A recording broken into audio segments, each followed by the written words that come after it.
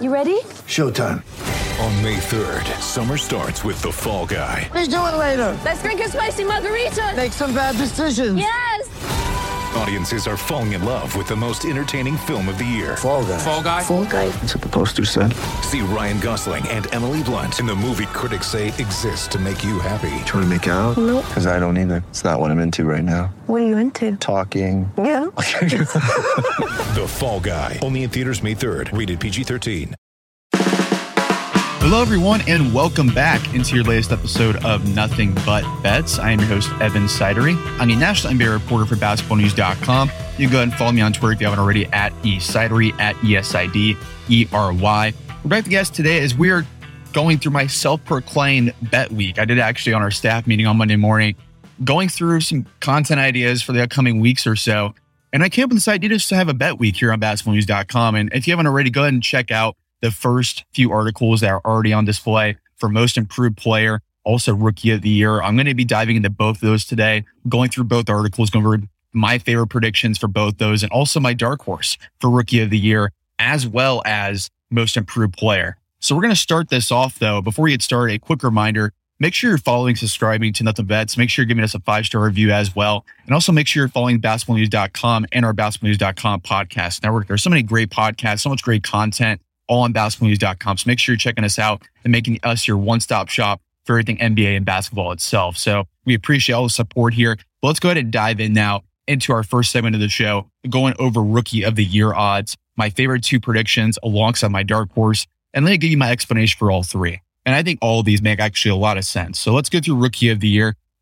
And the first one is obvious. He's actually the betting favorite. All odds today are provided via DraftKings, by the way. Over on DraftKings, Paolo Banchero is the betting favorite from the Orlando Magic, number one overall pick at plus 320 odds. Not surprising. I think Paolo has a clear runway to be the number one scorer, the alpha dog immediately in Orlando's rebuild. I think he could be an 18 to 20 point per game scorer right away. I don't know if the Magic will win a lot of games, but I think they're going to be probably a team that's in that high 20s, I would say, like 28, 29 wins. I could see happening for Orlando, still get a top 5, top 6 pick. But I think Paolo is going to flash a lot this year, have a lot of really good games. I think the infrastructure around Banchero sets up very well for him too, at least defensively, so he can focus more on his special offensive gifts. You still have Wendell Carter, Franz Wagner, you re-signed Mo Bamba, Jalen Suggs is there, Markelle Fultz is there. There's a good infrastructure. Also, Jonathan Isaac is a wild card to mention here as well, if he is in their picture, and also Chuma Okeke. So there is an awful lot of versatility defensively around Paolo Banchero. He could really focus on being the primary scorer for the Magic, be a 20-plus point per game scorer. I don't know if that's going to happen right away in year one, but I could see definitely like 18, 19 points per game for Banchero, 6, 7 rebounds per game, about 2.5 assists, maybe a steal. I think Banchero's put up some awesome counting numbers for Orlando this year. It's going to be actually a really fun team to watch this year with that young core I just mentioned. It's not going to win a lot of games for them, but I think there's going to be a lot of hype around Banchero in Orlando moving forward here. And how Banchero, I think, could win Rookie of the Year is very similar to how LaMelo Ball won it back against Anthony Edwards in 2020, where both guys put up a lot of the similar numbers, but LaMelo Ball kind of had that media narrative around him where he was put up consistently triple doubles and having all these highlight reels on SportsCenter.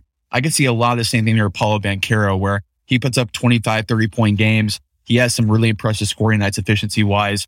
And I don't think there's any reason to believe why Banchero won't be an immediate 20-point per game scorer, along with some great statistics as well. So I love Paolo Banchero as the top option here on DraftKings at plus 320 odds. If I had to guess who'd win right now, I would guess Paolo Banchero at plus 320. So that's where I lock in for Banchero at plus 320 odds. But then Chet Holmgren checks in here at plus 350 odds. And that's really interesting because the discrepancy between Banchero and Holmgren is not much at all. Almost identical atop DraftKings board here. Plus 320 for Banchero, plus 350 for Chet Holmgren. And the further we get away from the draft, I absolutely love the fit between Chet Holmgren and the Oklahoma City Thunder. I think there's so much potential on paper for Holmgren. He showed already in Summer League with Josh Giddey, that chemistry they're already forming. Shai Gilgeous-Alexander is a young star in this league. Luguentz Dort just got paid. Kendrick Williams is a key role player for them. I think I saw Chet Holmgren play in person once this year when they actually played Texas Tech back in December at Talking Stick Resort Arena, as it was formerly called. Now it's called the Footprint Center. They change the name so often now with arenas, it gets hard to keep up sometimes. But you see Chet Holmgren, he didn't really flash much in that game against Texas Tech, but he did all the little things so well to me where his floor is very high to me and his ceiling is astronomical. Like we've already seen, he can splash threes, be an elite rim protector, do all around little things that make him such a great player. So I think the floor and the ceiling is very high for Chet Holmgren. I think he'd be an immediate producer in Oklahoma City. Unlike Orlando, there's not a lot of competition for Chet Holmgren as far as minutes go at the big man spot. So I think Holmgren's going to be playing at least 30 plus minutes per game immediately. And his fit alongside Giddey, alongside Shai Gilgeous-Alexander, and the rest of these guys is a lot of fun to me. They're still a year or two away from competing in the Western Conference, but I think a year or two from now, we could be seeing Chet Holmgren, SGA, Giddey, Dort, whoever they pick a top 2023 draft as well. Don't forget Ousmane Dieng and Jalen Williams, who just drafted this year. So much young talent is coalescing together in OKC. It's very exciting to watch from a rebuild standpoint, but with so much talent that Holmgren is naturally given, just his ability to arm and splash threes with ease and do his defense and have all the around production he can do on a basketball court in a low usage role. I mean, just imagine we could do it even a high usage role. That's what makes it even more exciting to me with an NBA pace and space for Chet Holmgren. So I would not blame you at all if you went the direction of Chet Holmgren winning Rookie of the Year at plus 350 odds. I think it's actually a really strong bet to make if you wanted to go against Banchero. So I would not blame you one bit there. So Chet Holmgren at plus 350 is my plan B option here. The top two choices on top of DraftKings board as well,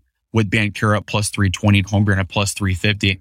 So let's dive in now to my blue collar dark horse, so to say, at plus 1,000 odds. He's a guy that's flown under the radar completely over the last couple of months since the draft. And that is Bennedict Mathurin of Indiana Pacers at plus 1,000 odds. Too good for me to pass up on, to at least really keep an eye on throughout the season, because Bennedict Mathurin, he showed throughout Summer League, even though no one talked about it, he was the most efficient scorer in Summer League. He averaged 19.3 points and 4 rebounds per game in 22 minutes. He scored with ease on all three levels of the court. He showed great defensive ability. He flashed in playmaking, immediate contributor as far as a effortless three-point shot as well.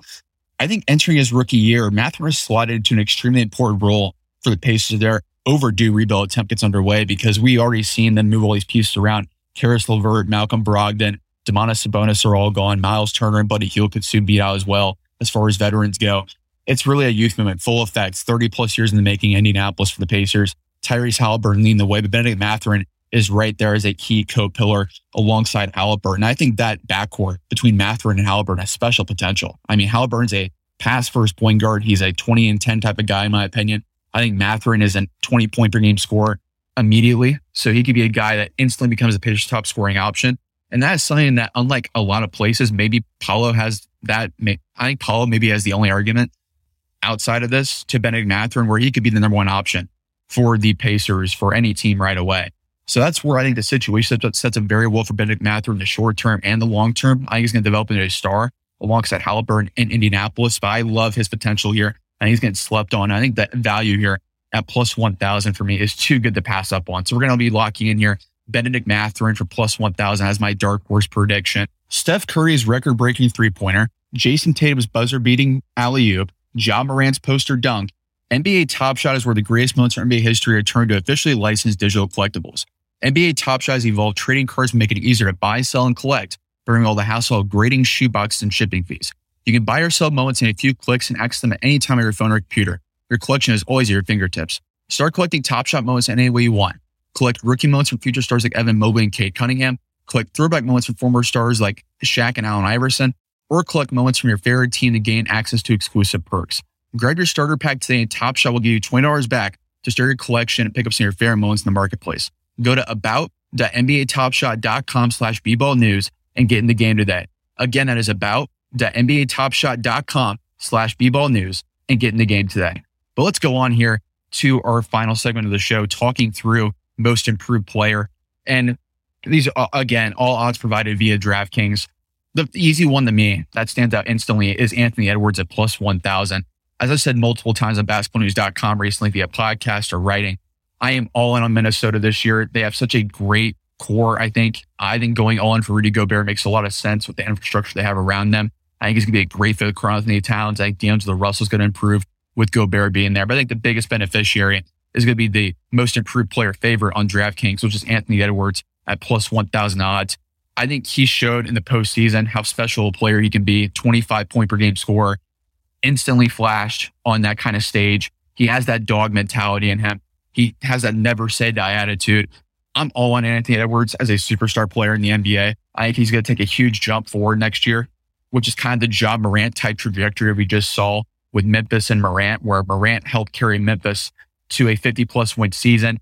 They were a top seed in the West, and we see an easy runaway win for Morant to win MIP. So I could see the same thing happening here with Anthony Edwards. Their over-under projection checks, and I believe it was 48.5, easily hammering the over there for the Minnesota Timberwolves. I think they're a 50-plus win team this year. I love the fit with Gobert and Towns as they mesh together. I think D'Lo will have a good year as well. But Anthony Edwards is the straw that stirs a drink here. I think he's going to be a 25-plus point per game scorer next season. He takes that jump to superstar. So I love locking in Anthony Edwards atop the board here at plus 1,000. I could say really going down the closer we get to the season. So Anthony Edwards at plus 1,000. That's my favorite bet. But right behind him, Tyrese Haliburton at plus 1,200 odds is something that you shouldn't sleep on as well, because Haliburton, when he got traded away from the Pacers, or from the Kings to the Pacers, when the Pacers traded Sabonis to Sacramento, he put up some super impressive numbers. He averaged 17.5 points, 9.6 assists, and 1.8 steals on a very efficient 62.9 true shooting percentage.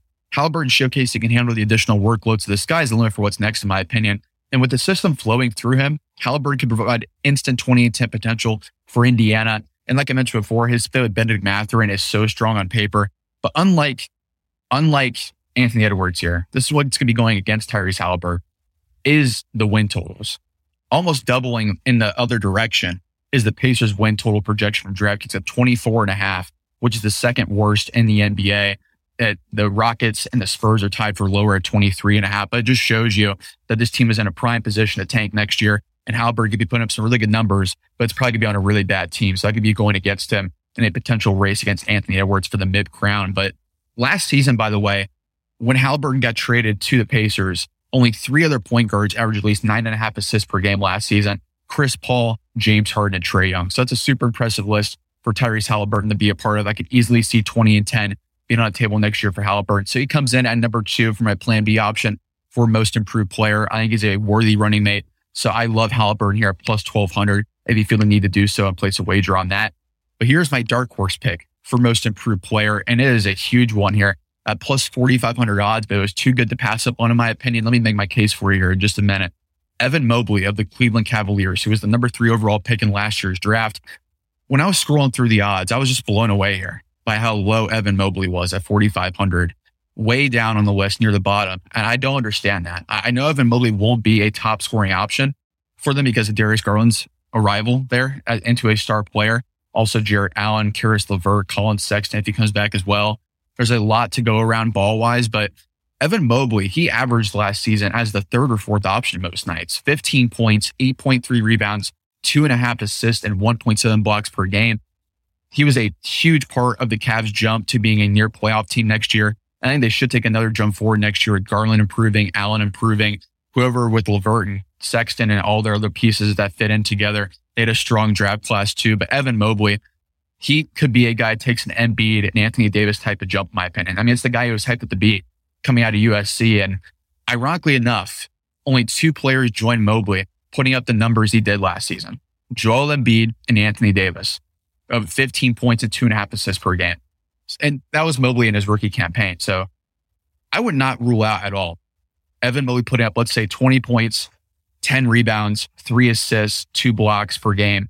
That'd be a monster number. If Cleveland wins a lot of games next year, you have a huge narrative around you already for Evan Mobley where he could easily become a top contender for most improved player. So when I was looking through the odds here, I had to hammer, personally, Evan Mobley at plus 4,500 odds is my dark horse here. Too good to pass on. I hope my argument made a little bit of sense to you there, because I just think it makes too much sense here. Evan Mobley was hyped up as this type of prospect, an Embiid, a Davis-like prospect. If he can be that type of player, take that jump we all expect him to, I think plus 4,500 odds for most improved player for Evan Mobley is a very worthy bet. So that is it for today's episode of Nothing But Bets. Appreciate everyone listening in, as always, to the podcast. Again, make sure you rate, subscribe, and make sure you follow us on whatever streaming platform you're listening to. Make sure you read and rate, review, subscribe to Nothing But Bets as well, and also basketballnews.com. Also, make sure you follow me on Twitter at eSidery. And also make sure you're reading basketballnews.com for all of our great staff, all of our good content we bring you all throughout the offseason.